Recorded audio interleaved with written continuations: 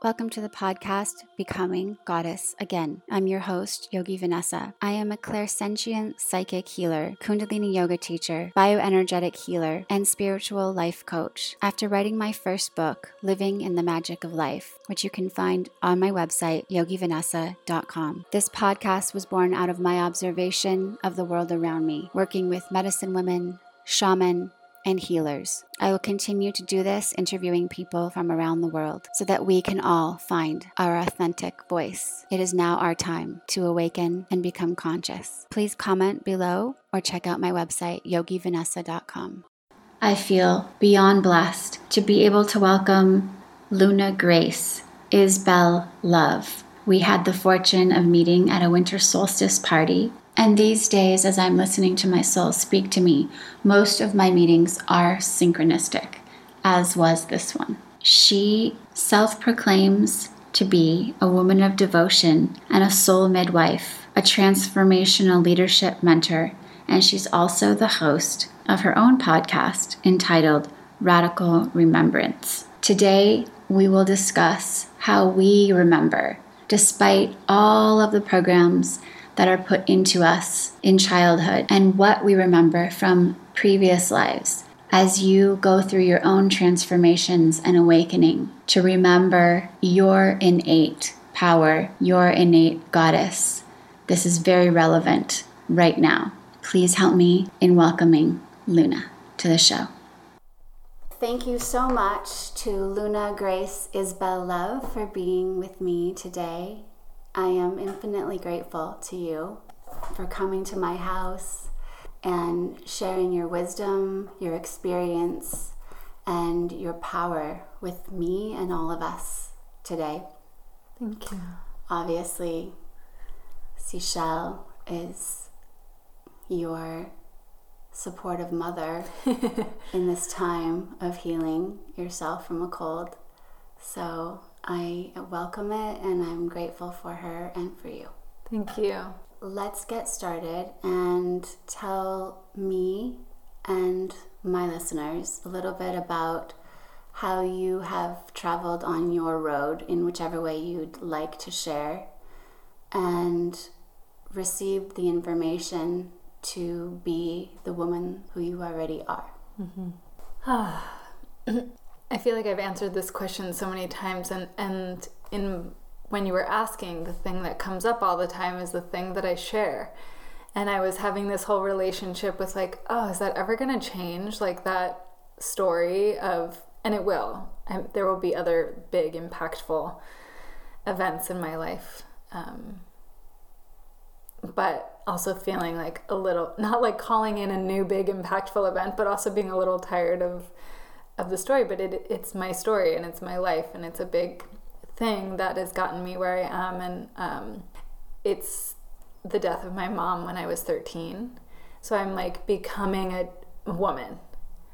And my mom had been sick for 2 years with breast and bone cancer. So I'd been aware that her death was impending. And this was something we talked about, but wasn't really emotionally prepared for in any way, nor did my family have the emotional resources or tools to be able to support me in dealing with those things, nor was I raised by a mother who embodied that availability for emotions to move through her with ease and ownership and responsibility. So I didn't do any of those things. And I was really hurting. And I ended up closing off and becoming very calloused, very jaded. I was a badass bitch, and like no one was gonna mess with me. And that really prevented intimacy and closeness and vulnerability and sharing myself. And it required so much energy to like uphold that for a decade. And it was in my mid-20s when I was just full to capacity of suppressing emotions that they started to overflow and come out, and I started to express emotion and kind of become on my healing journey and path and exploring spirituality and having experiences. And then I think I was 26, I miscarried my first child, and it invited grief in a way that I really had needed to know how to grieve when I was, younger, even before she died, but having those tools before that event even happened. And so what I did was I really reclaimed grief as my ally and my teacher and a friend on this journey. And I think that is the biggest, and loss, including not grief, just grief, but loss, which precedes grief. And allowing that to be welcome, I think, is the biggest thing that I've experienced and adopted and welcomed into my life that has helped me to become the woman that I am today, is allowing things to be temporary and trusting in that and not trying to control that or decide if that's right or wrong or good or bad, or there could be something better, or it would be better if someone was still here, or that job was never gone, or that house didn't burn down, or whatever it is. And really learning how to, for me, grief is such a part of supporting the shedding of identity as related to something external. So when I lose the job, it's like, well, who am I without that? Am I grieving the thing, or am I really grieving my identity of who I thought I was because of this title, because of this thing in my life, because of these hours that I spent doing something? Am I grieving my mom, or am I grieving the identity as a daughter, and without her I don't know who I am? So for me, grief has been this beautiful invitation to discovering who I am without identifying myself based on external things. And not to say external things are bad, I love external things, and identifying myself because of those things has given me a lot of opportunities to grieve because they're temporary. So do you feel like you were angry? Yeah. I'm very. Are you still? Not for those reasons. not for the same reasons. And I also I'm in a relationship with anger, and I think in a healthy way, okay, where I'm aware of its presence and opportunities for me to use it as fuel in a healthy way, and also deepen in trust and not have that againstness. But as a child who was raised in a Roman Catholic family, who was agnostic and atheist at age 10 and 12, and everyone's like, oh, that's just because your mom, It's like, no, it's actually not. And I would always say that, and they'd be like, you'll change your mind one day. And I'd be like, pretty sure that religion is not my thing. And I'm a very spiritual person with a lot of relationship to the Gnostic teachings, the Christian mysticism, and religion is just not my thing. But at that age, there was this whole framework that I was conditioned to believe that God is responsible for things. So when my mom died, I was angry because I wanted her here. And I didn't know how to deal with not only the sadness, but the anger. And so I used that anger to keep people at bay so that they couldn't get close. And also as a power thing, because I believed that having the ability to use that anger to make somebody else feel smaller and inferior was power, because that's also conditioning that I grew up with in this culture, to believe that authority is power and superiority is power. And so to position myself in that way, it's taken a lot of undoing and decolonization to be able to connect, because I think that's what we all crave. It's one of the bare necessities: food, water, shelter, connection. And I needed that. And in order to have that with others, I needed to learn how to give that to myself. And if I was relating to myself with all these false identities and superiority complexes to keep people away, I couldn't connect with them. And what I really wanted was that on a deep level. And I have so much of that in my life now. So do you think that there are so many layers? Because as you're speaking, I'm thinking and feeling about through the layers of life that we travel with just on a daily basis. And you said earlier you feel you're very, very conscious. So getting from that little 13-year-old girl to who you are today, you're not the same person that you were back then. There's no way. You're not the same size, you don't look the same, you don't act the same, you've learned different things, yet she is still within you. Mm-hmm. And the memory, as you said, the story is still in you. And as I'm learning more and more, speaking to people and in my own life, because I feel I'm very conscious as well, and I'm constantly like checking myself, what am I feeling right now? And then walking to the grocery store to drop off my kids, I'm conscious of my feet. I'm trying to get so conscious. But that journey of spirituality, because the Gnostic teachings, at the basis of all of it, at the basis of religion, organized religion, the Gnostic mysticism, Kabbalah is also a form of mysticism. Rumi studied mysticism. There's mystical sides to... Rumi was a mystic too. Right. But we could all look at life that way if our paradigm had been different. So our paradigm is shifting. So the doors are opening and we are feeling this way. I think it's not by mistake that we're waking up. So I feel the criteria that you were given at birth, you know, your soul decided to have that specific criteria. So tell me about your journey into spirituality. So I went to Catholic school and I went with like nuns that were, some were a bit rigid. Did you get hit on the hand with no, rulers? it was like a generation before me. Okay. My mom did, for sure. Yeah. Because she was like the bad kid. So she would like get locked in the basement in the dark with like all the statues. It was like a real thing. Okay. Maybe that's not so bad if you can get it. She didn't care. She wasn't scared. Anyway, I was always asking questions. I was always be like, wait a minute. Because they were teaching it as fact without any room for curiosity. The Bible, both the Old and New Testament, both the Torah and the Gospels. And there just wasn't room for inquiry or like one's own wisdom to be a part of that, especially as a child. And we're just regurgitating information that was really poorly translated. And so when I was a kid, we had Encarta CD-ROM, which was like this encyclopedia CD-ROM, this CD that you put in your big computer, and it was this encyclopedia. You could type in anything. Oh, cool. So I typed in religion, and it brought me to Taoism and Judaism and every single thing. And I stayed up and I read all these articles. And I found atheism and agnostic and all these things that were so interesting. And I was like, wow, all these people think that they're right. Nobody can be right. And as like a 10-year-old, I knew that there was this agenda of righteousness behind these religions that made none of them right.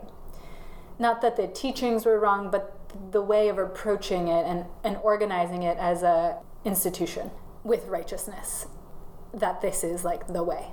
And so I became agnostic and then atheist at a young age. And I was in my early 20s, I was hanging out with these people, and they were like, you gotta stop calling yourself an atheist. You're making the rest of us atheists look bad because you're actually really spiritual.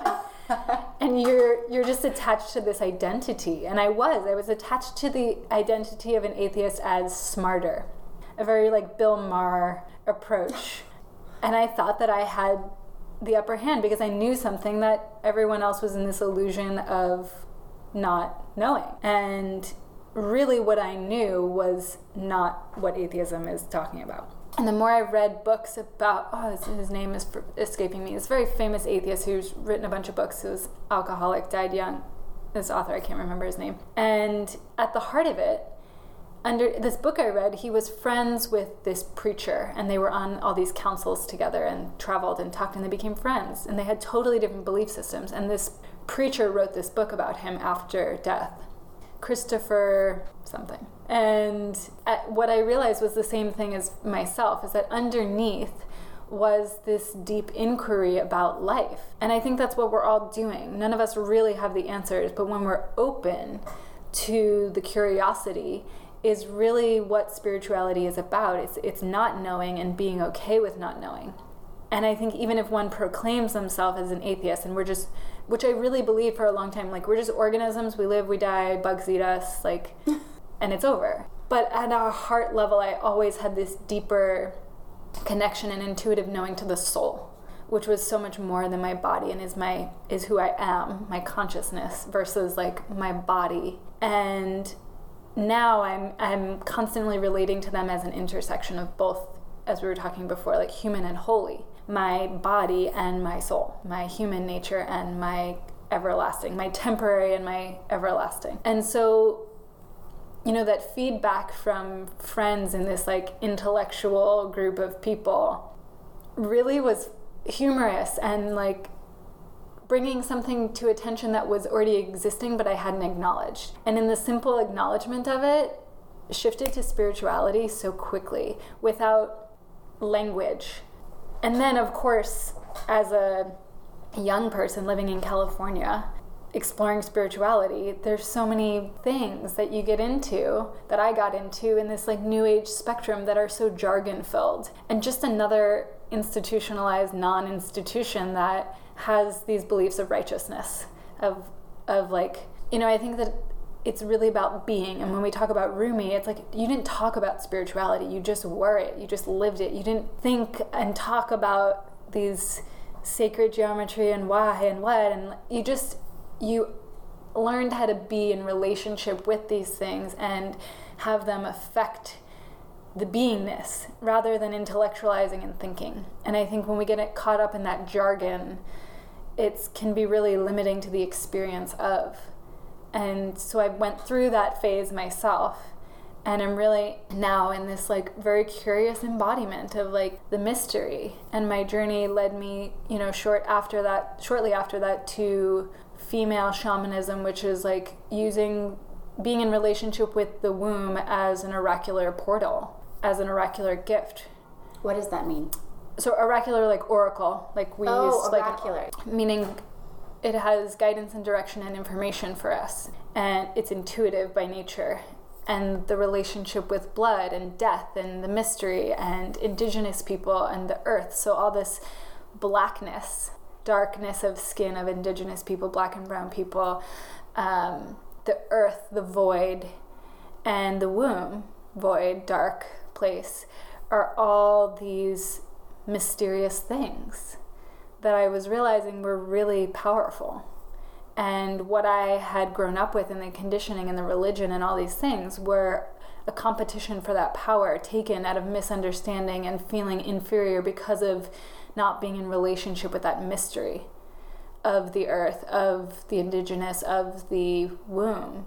And so white European men, in their own grief of having their own culture and indigeneity taken from them through the expansion of the Roman Empire and the influence of the church, and the lack of grief there, perpetuated this taking and rape and loss of culture.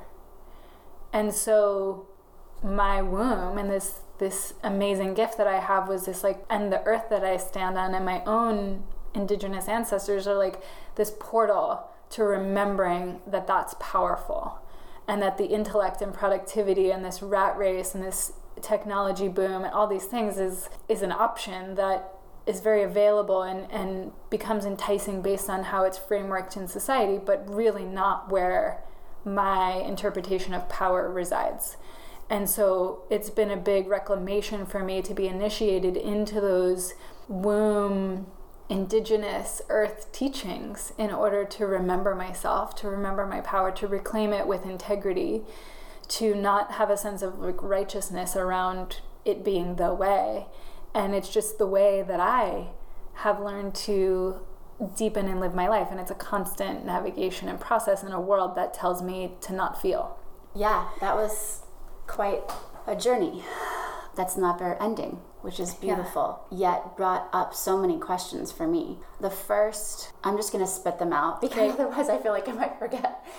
One is your connection to the womb. Is it because you're feminine, and can men feel it as well? Second question is, what is your definition of your spirituality now? And third question is, do you feel like you remember, or do you feel like you remember from reading? Because all of these Gnostic teachings, I haven't read them.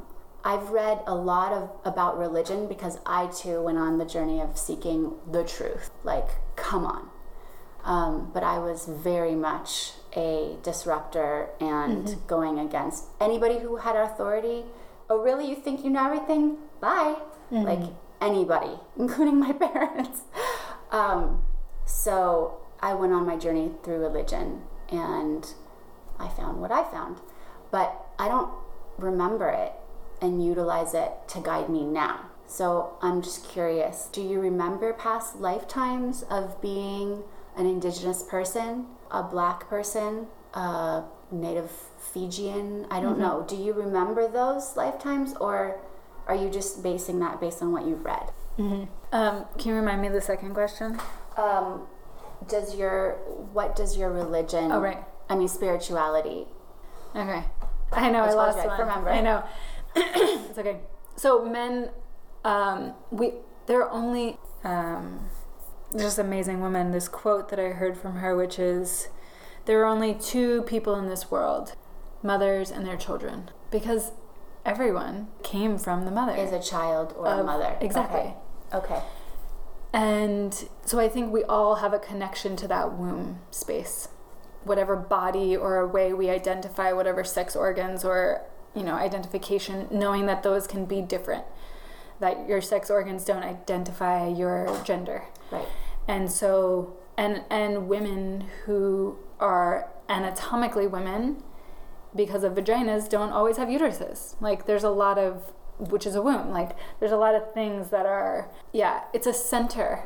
It's an energetic center. And I think when I can relate to it that way, and I bleed, like, there's a physical nature to it that is different than somebody else connecting to that energy center for them. And not all women with wombs bleed. Like, there's so many pieces that are different for each person, but I think for the full spectrum of sex and gender, that center of energy of creation, known as like the hara in other cultures for men, is there for all of us to connect with, and is a portal that we have either gone through or have brought somebody else through. And so there is this innate universal connection with all human beings and mammals to have gone through this sacred portal, this mysterious place, like beyond me. I couldn't even try to fathom and understand how the heck all of that happens. It's just mind-boggling. It's called a miracle. Yeah, exactly. And then the mystery and just being okay with that. So I think, yes, everyone can connect with that place inside of themselves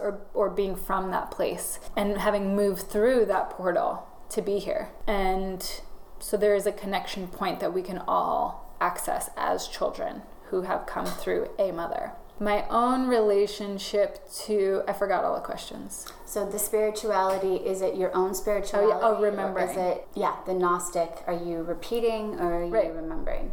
So for me, remembrance is a word that I use a lot, and it's literally member is the body. Member means body. It's our physical vessel, is our member. And to remember means to integrate and put the pieces back together in the body. I've done a lot of past life regression. Okay. Thank you. Past life regression work, and I have lots of memories that are not as earthly that I access. So being human-like on other human-like planets, being not in a body, being in different forms, having different roles in a universal sense, being elements, being a tree, being, I remember that. I have been regressed to access memories of that. Do I know that these things happened? Absolutely not. Do I take them do they give me some information on who I am today in this moment? Yes. Is that all made up? Potentially. I don't need to know if it's right or wrong, real or fake or it's just... But what do you feel? I feel it's real. Okay, that's all I For sure, for me. And I also have, there's memories of these things, but I also have this blood in my body from my own ancestors, from both being indigenous and colonized, and being colonizers, and that European lineage of having my own indigeneity taken. And this is 2,000 plus years ago, but this is epigenetically transferred. And so my more colonized grief and loss of culture in the indigenous sense of how we would see the indigenous people of North America is much more recent in my genetic history within 6 generations than the grief and loss. But I think that is scientifically, it's proven that it's passed on I don't know how many generations. However, every culture has this loss. Colonizing and taking land has been happening by non-white people, and white people, white this is a term, this is a construct, but forever. And it's really about competition and power with God and proving our own power in a different way than surrendering to the mystery. But did the indigenous peoples take land? I don't think they did. I'm just saying other cultures. Okay. Yeah, and there's competition for land in indigenous culture too. Not all tribes. Right, among tribes. Yes. It's a different, as a generalization, it's different than it is today. Yeah. And like the Persian Empire, like expanded far and wide. Like Asian empires have like expanded and taken land. This is it's just happening today in the last 2,000 years in a much broader sense from a European ancestry. Yes. Lineage. So as for me, I've read things, but I also remembered more before I started reading things. So my first teacher into this world of Sophia, Isis, Magdalene, there were no books.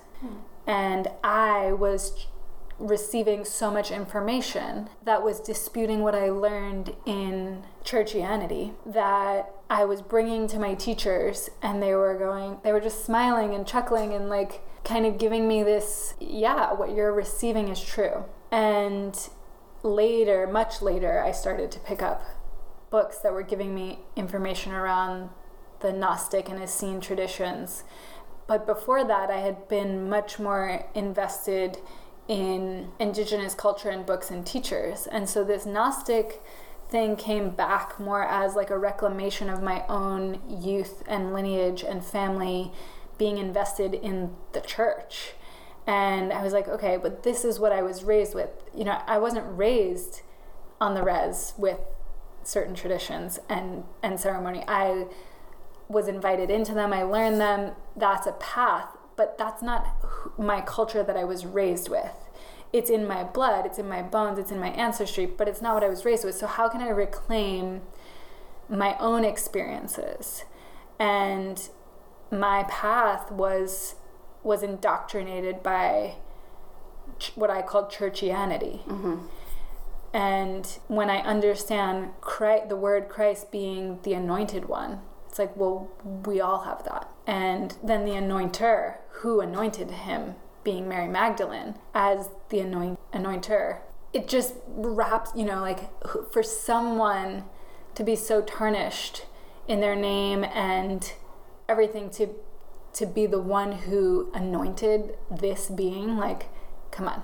Like, there's an incongruency there that I was being called to reclaim, not through information, but in my own body, by being the embodiment of that whole, holy, healer, Magdalene energy, which is more than a person, it's an energy. And that same with that Sophianic, it's more than an entity and a being. It's the embodiment of these qualities of being that we all have and can cultivate and deepen in and learn from and adopt. And when you asked me to, we picked a card at the beginning of this and you said ask a question. My question was, what qualities that I already have are calling to be embodied more at this time to serve my mission, basically. Not my mission, like my mission, but like your soul's mission.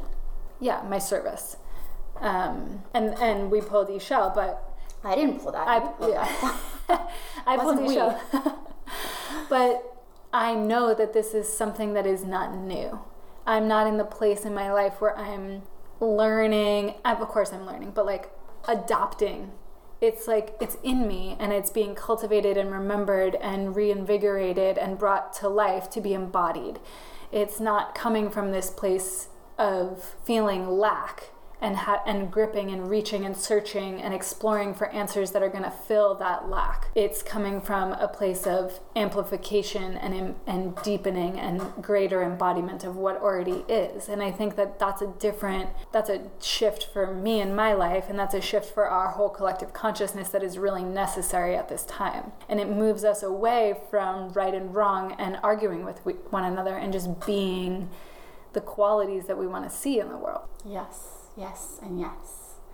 So you obviously feel it very powerfully because you've been doing this for more than 5 years, 8 years, and you've been on this path since before you were 13, probably before you were 10. Yeah. And just the exploration of your lineage and your history and your genealogy, I think maybe gave you a good foundation. Well, it gave me a doorway. Okay. Yeah. I mean, it gave me a doorway to explore, because all those experiences that I had through that churchianity portal are in my body. And I'm responsible for what resides in my mind and my body. And so I want to feel the feelings, reframe, and own that narrative. And this was my opportunity to do that in a way that resonated with me. Because could I have been brought to a totally different path outside of that lineage in which I was brought up with? Many people do. Many people who are raised Muslim become Buddhist, and like all over the place with different religions.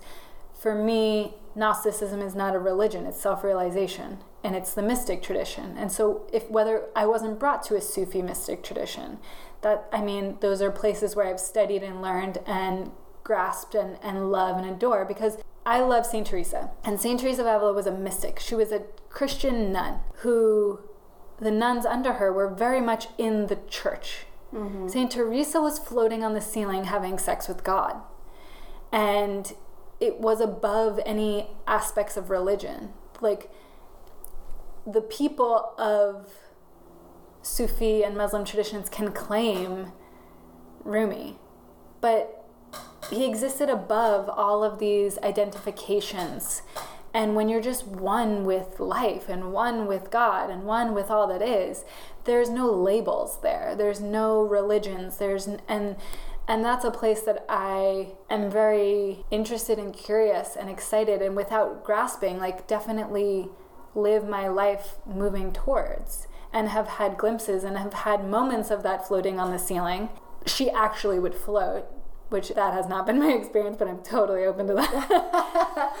But yeah, it's like I don't aspire to be a mystic, but everything in life moves me towards that place where my only desire is not for money or things or this or that. It's to be one with God. And that's your spirituality? I mean, it's just my life. It's just the opportunity that I have here at this time. It's what I'm using this life and this embodiment for, is to learn how to do that in this dense world where God can seem so separate because of the dense veils in this physical world's reality. I think that I've probably accessed that in many times in many different variations, but in this moment in time where I reside now, in this body, it seems more challenging through the density of this world. And so, yeah, I don't know if I would call it my spirituality, but it's just what I want to do with my time here. And I also want to be really in the world, because I believe that activism and feeling and all these things that we're talking about that can be put into the spiritual spectrum are actually very politically subversive, actually very embodied here on the earth and society and what's going on in the planet and humanity and to the earth and the oppression of many, many beings that are in and out of human form. And I think that, we were talking earlier about anger. It's like, I think you're crazy to really be with the reality of what's going on and not be upset or angry about it. But how can we use those feelings and emotions to have a politically subversive effect by feeling our feelings? Just the experience of feeling our feelings is politically subversive. It's changing the paradigm simply by giving ourselves permission to feel. And like, for me, spirituality is like feeling that. Spirit seems like non-matter, but spirit is also the amazing nature of the human body to have senses and to have sensation move through the vessel. To me, that's like one of the most spiritual experiences, is to be with this amazing thing of energy and circuitry and emotions moving through my body that I can feel in really sometimes intense, profound, ecstatic, and painful ways. And I think feeling that is just giving myself permission to be there and be with that is a form of, I don't know, spirituality is a word that I'm not connecting with in this moment that I use often, but for whatever reason is... way of living. Yeah, exactly. Yeah. Which is what spirituality is. Yeah. I think it's the awareness that I am both matter and spirit. Yeah, Totally. Yes. So what do you do, and what can the listeners do to experience feeling? Are there rituals that you do to get your body more aligned into feeling those feelings? Mm-hmm. Are there, do you call upon Mary Magdalene? And then do an experience? Like, what is the maximum thing that someone can do without taking a drug to really go into a powerful, powerful experience that will be etched in their mind more so as something positive than all the other memories and experiences that may be, stuck in those cells from childhood or anything else, any other time? In this moment in time, if you ask me tomorrow or 2 years from now, it's likely different. But in this moment in time, I think one of the most profound things anyone can do is be with the experience of their body. Feel the feelings moving through their body without story, without reason, really going deep into the experience that is underneath the experience, that is underneath that emotion, that is without digging for it, like looking what else, but just being with the feeling things will start to reveal themselves as they're felt, because they'll be lifted and more will be stored underneath. And I used to have decks and pendulums and rituals and things and do a lot of ceremony and ritual and goddess stuff, and I don't have any of that in my life at this time. I do in ways, like I lead ritual that invokes this, but so much of that ritual is about being in your body and having your own experience rather than creating that experience. Whereas before I held like regular bi-weekly ritual that was invoking a goddess and I was leading a very specific experience. Now, so much more of what I offer is about people finding their own wisdom through being intimate with their bodies and having embodied and somatic experiences, because that's where their wisdom resides. All these goddesses, all their wisdom, you can read about them and you can have information, but they actually are you and live within you. And those qualities of being are things that we can access when we can move through the emotions and beliefs that have prevented us from remembering ourselves in that way. So this card, Ishel, is Medicine Woman. You are a channel for divine healing power. There are so many things in my life, and probably everyone who's listening's life, that they've experienced, that we've all experienced, that we've attributed meaning and prescribed meaning that says we're not a channel for divine healing power. And we've been told so many things, and that I have feelings and emotions about that when I feel those feelings and emotions, they start to lift. And underneath that, I can access my divine healing power, because just in the act of giving myself this space to feel, I've already enacted that quality of being. And so it's not that interesting. I really gave away all these things because I wanted my body to be my oracular compass. And yeah, like even using a pendulum, it's responding to my body. And I knew that. But for me, there was a slight attachment to like ritual and tools and things. And there's a time when, like for me, ritual is spontaneous, prayer is spontaneous. There are amazing, beautiful prayers that I can read and have feeling. But when I am like speaking in the moment spontaneously as a real channel of words, with being intimate with the divine, and that's where prayer comes from my own being, it is the most profound experience. When ritual happens in the moment of being inspired to like light a candle and like that's it and walk away, and it's not this ornate, embellished thing. And I love all of that too. It's about the power of my intention when I do anything.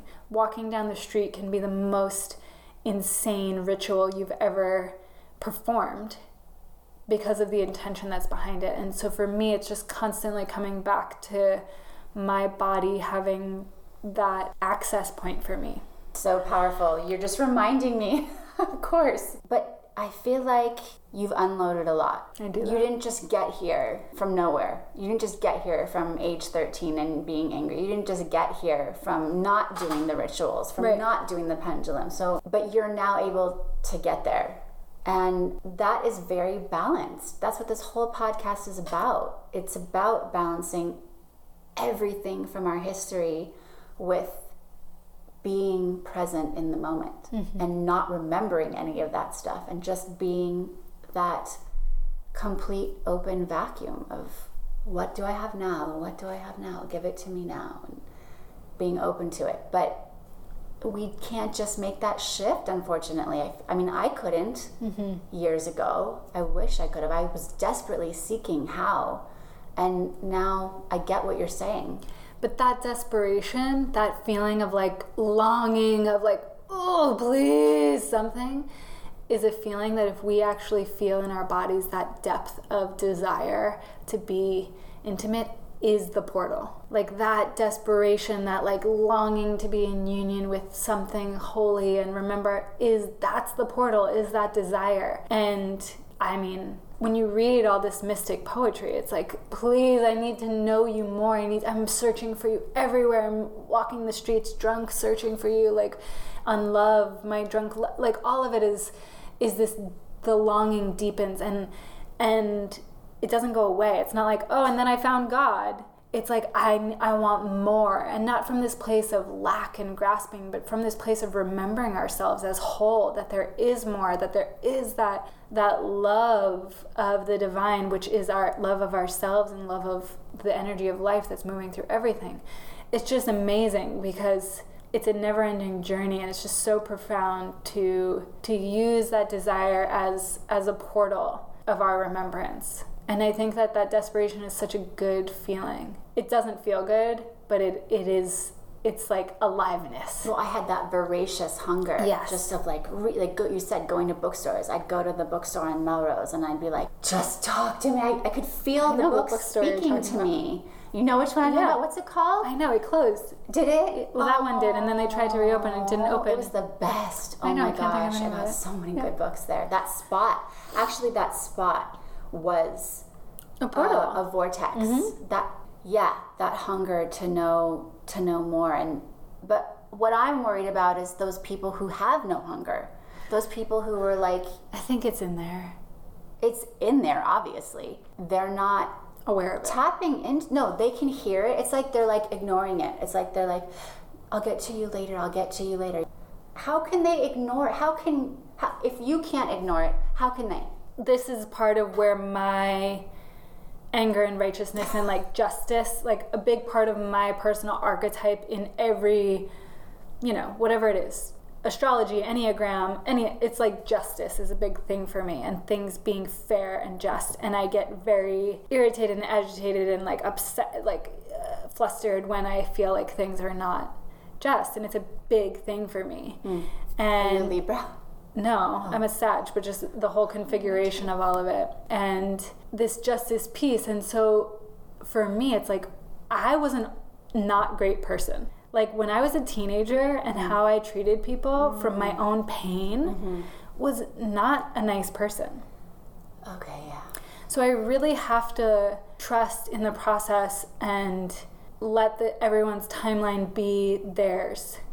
And yeah, do I feel like we need to speed things up and wake up? Yeah. And people that we might think are a certain way might have this amazing kindness that lives through them, that is expressed in other ways.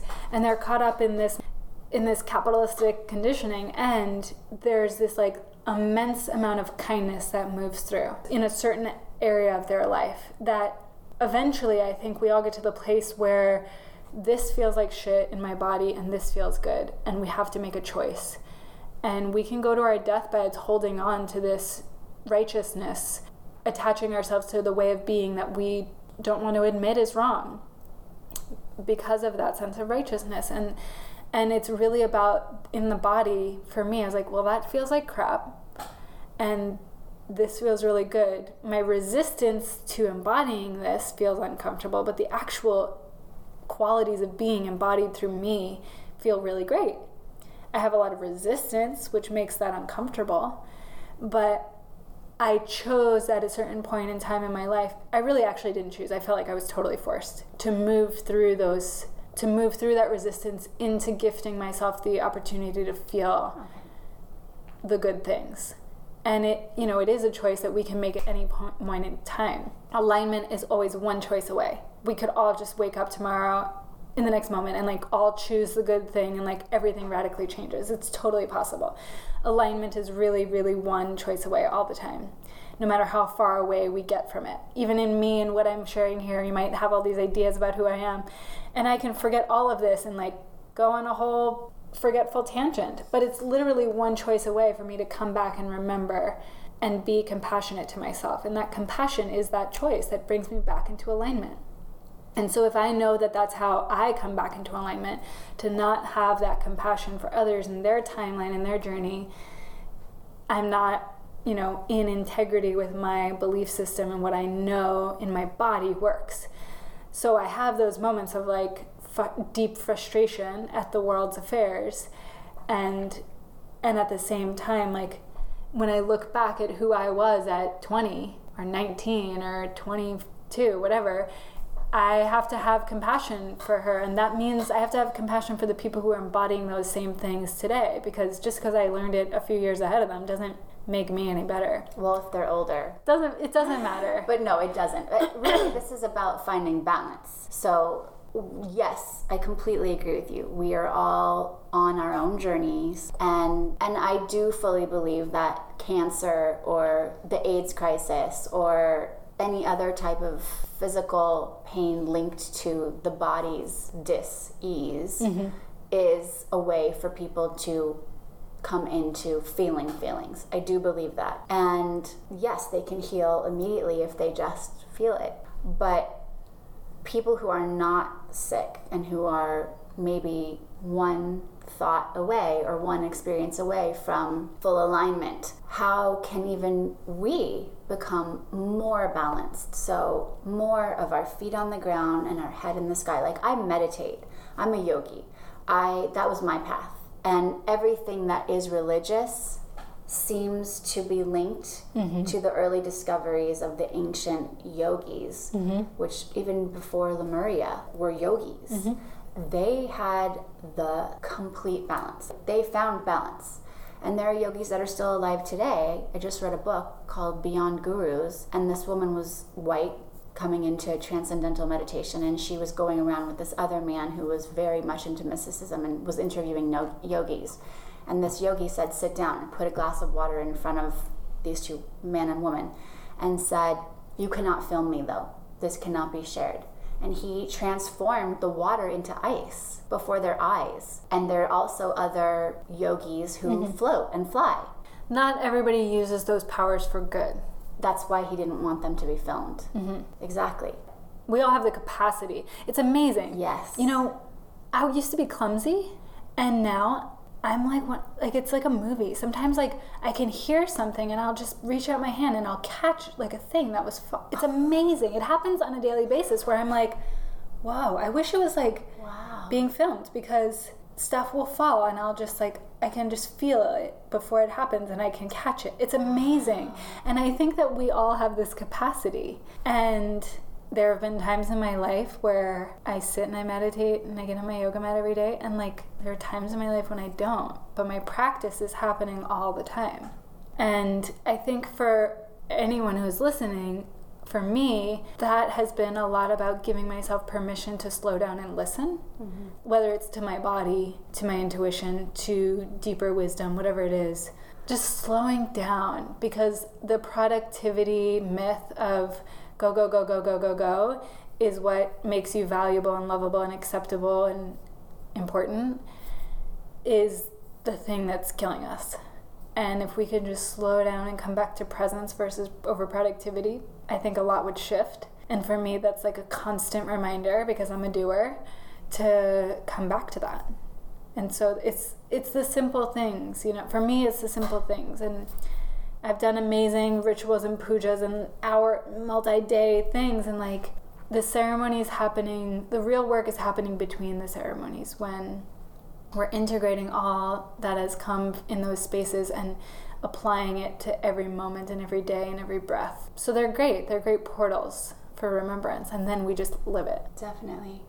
So can you speak a little bit to your relationship to those three goddesses? Yeah. Isis, Mary Magdalene, and Sophia. Yeah. My initiation into the womb work brought forward Mary Magdalene a lot as a tantric teacher, for lack of a better way of explaining that, through breath and embodiment and dance practices, and then learned a lot about Kemetic yoga, which is the Egyptian technologies, and how those traditions were passed through the Essene line to Anna and Mary Magdalene. And so, and it's really earth technology is it paganism? Paganism is a really crappy word for anything that's not Christian organized religion. That Christianity created this word of paganism to put anything that was not religious. Right, like pagans didn't call themselves pagans before. What did they call themselves? Earth beings? Yeah, like I don't know that answer. But there are so many things that could actually fit into the definition of what paganism is that is not how we think about it, as far as, and like Wicca and witchcraft are actually like much newer neo versions of that. Like Wicca is an organized religion that happened much later. Yeah. It wasn't like that before the expansion of the Roman Empire. It's earth traditions. It's like it's biodynamic. Yeah, totally.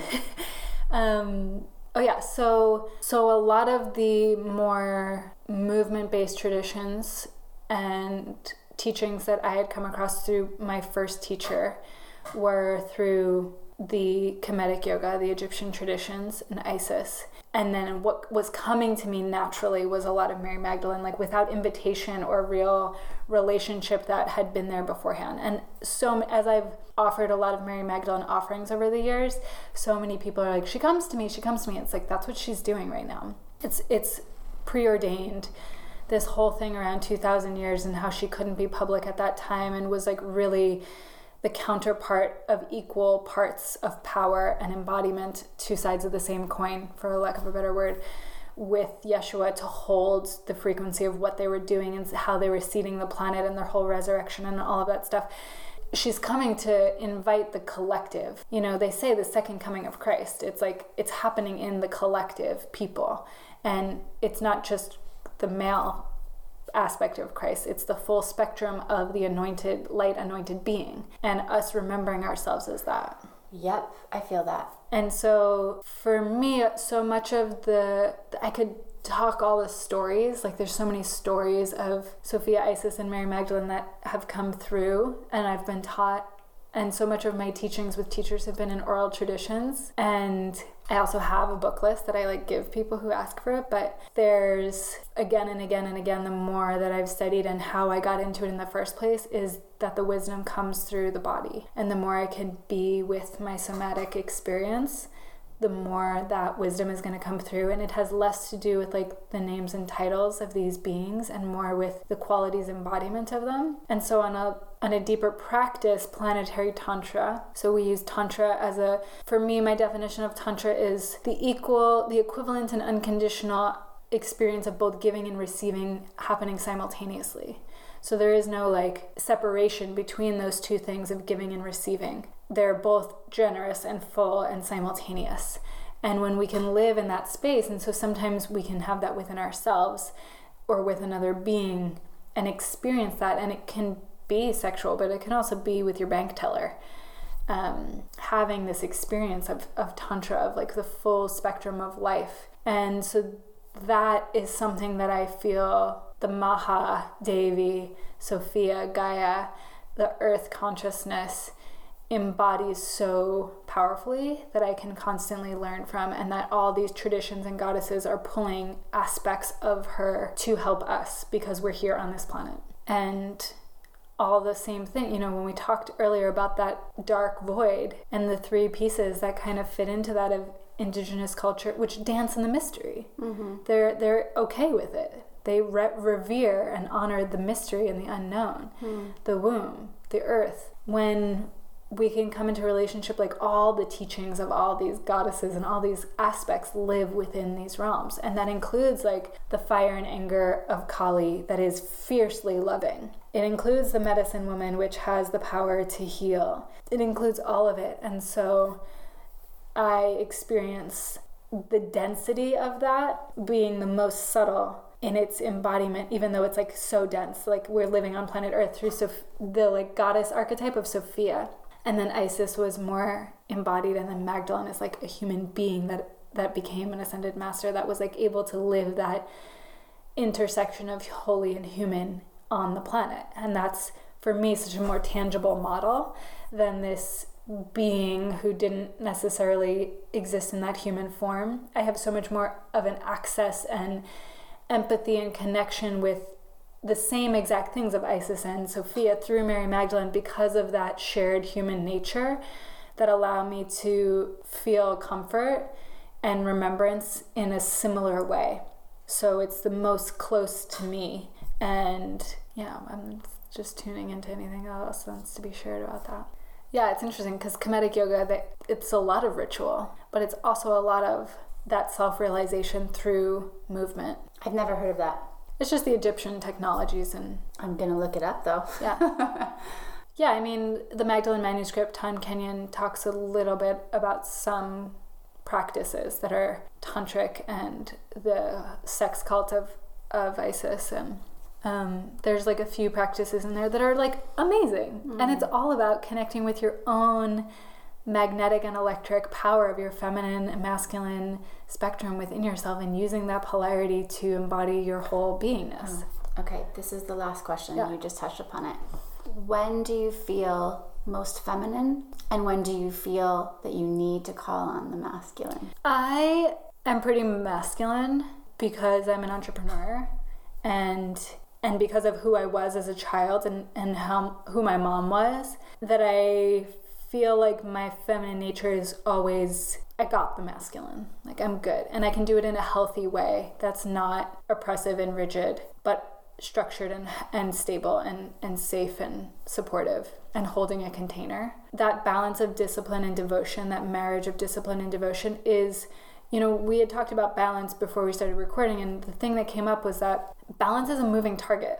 Balance isn't a place that you arrive that's still, that is always in the same place. Balance is here sometimes and then it's there sometimes. It looks like this today, it looks like this tomorrow. Balance is not something that we can access and then stay there and find in the same ways again and again. Balance is found by having these polarities dance together in new ways to find new balance points, to find new stability points. And yeah, I mean, when you stand still with your eyes closed on one foot, you're not that balanced. But when you're moving and you have both feet and they're wide and you can move your center of gravity, you can be so much more balanced. And so I find that it's a moving target. I'm trying to come back to what we were talking about. Oh yeah, most feminine. So for me, the feminine, that softening, that trusting, that openness, that surrender, that playful is much more challenging for me to embody. And I can access it really quickly when I want to, and when I'm consciously thinking about it, and when I consciously recognize that I need it. And it's much more challenging for me, and it requires that slower pace. And I think that it's the world and the environment that I live in that is always pushing me towards that other spectrum that creates this out of balance nature. Not to blame the environment, but the social environment. But the more I can be on the earth and listen to the earth and slow down and connect to the earth, the more I can be in my body and dance, the easier that feminine nature is. It's just about having the masculine structure to make time and force myself to do that. So, well, like you said, you had been ill a little bit. Yeah. And you started working. Yeah. Instead of sleeping. Well, I definitely slept. Okay. But unfortunately, that's the world we live in today. Yeah.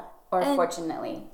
And it doesn't... There's nothing wrong with it. No. It's just balance. Right. Finding that. And, you know, one of the things that I've written about and talked about and I think is really important, but I want to share here, is that women have tried to create equality by doing masculine things, like being on the boys' football team and changing the rules so that girls can be on the football team and working the same amount of hours and showing that we can be physically all these things instead. And not that there's great, do those things if you want to do those things. But that's not what equality is.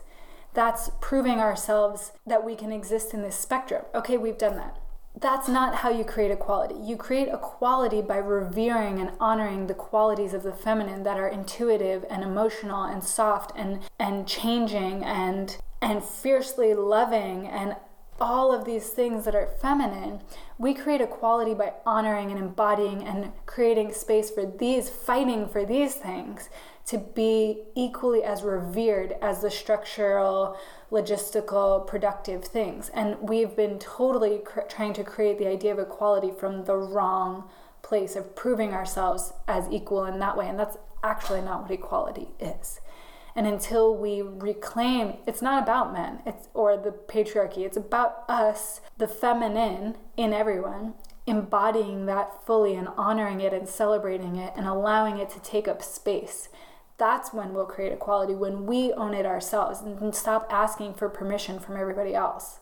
Woo! You just sounded like Marianne Williamson, who's running for president, who I fully support. She said, and many other people have said in the recent history, if you want peace, you don't fight for peace. You pray for peace. If you want to be anti-war, you be for peace. But you don't have to fight for it. You just have to relax into it, like pretty much what you were just saying. And I would love to end on that because that was powerful. And I'm so excited that you were here and that we recorded this and we got you, because this was meant to be. And I'm so grateful to you for bringing me on this journey and this experience with you, because I went places that I needed to go. And I hope all the listeners did too. Yeah, I trust whatever comes up is exactly what's needed. Thanks so much for having me here in your home. And I'm so excited for your podcast to just take off. It's so necessary right now, and it's going to be an amazing gift. It is an amazing gift for so many of us. So thanks for doing what you're doing. Wow. I really feel deeply about all these issues of finding balance, and I'm so grateful to Luna. If you'd like to follow Luna on Instagram, her handle is Luna Grace is Bella Love. And for more information on any topic, you can check out the notes to this podcast or pass us a line on Instagram, Luna Grace is Bella Love or Yogi Vanessa 333. And as always, please allow your journey to be organic into your balanced nature, because that's the only way that it can be sustainable. I will be having one podcast during the month of March due to the fact that I'm going to India on my own soul's journey. I'll be back next month, the month of April, with a new podcast, and I look forward to seeing you then.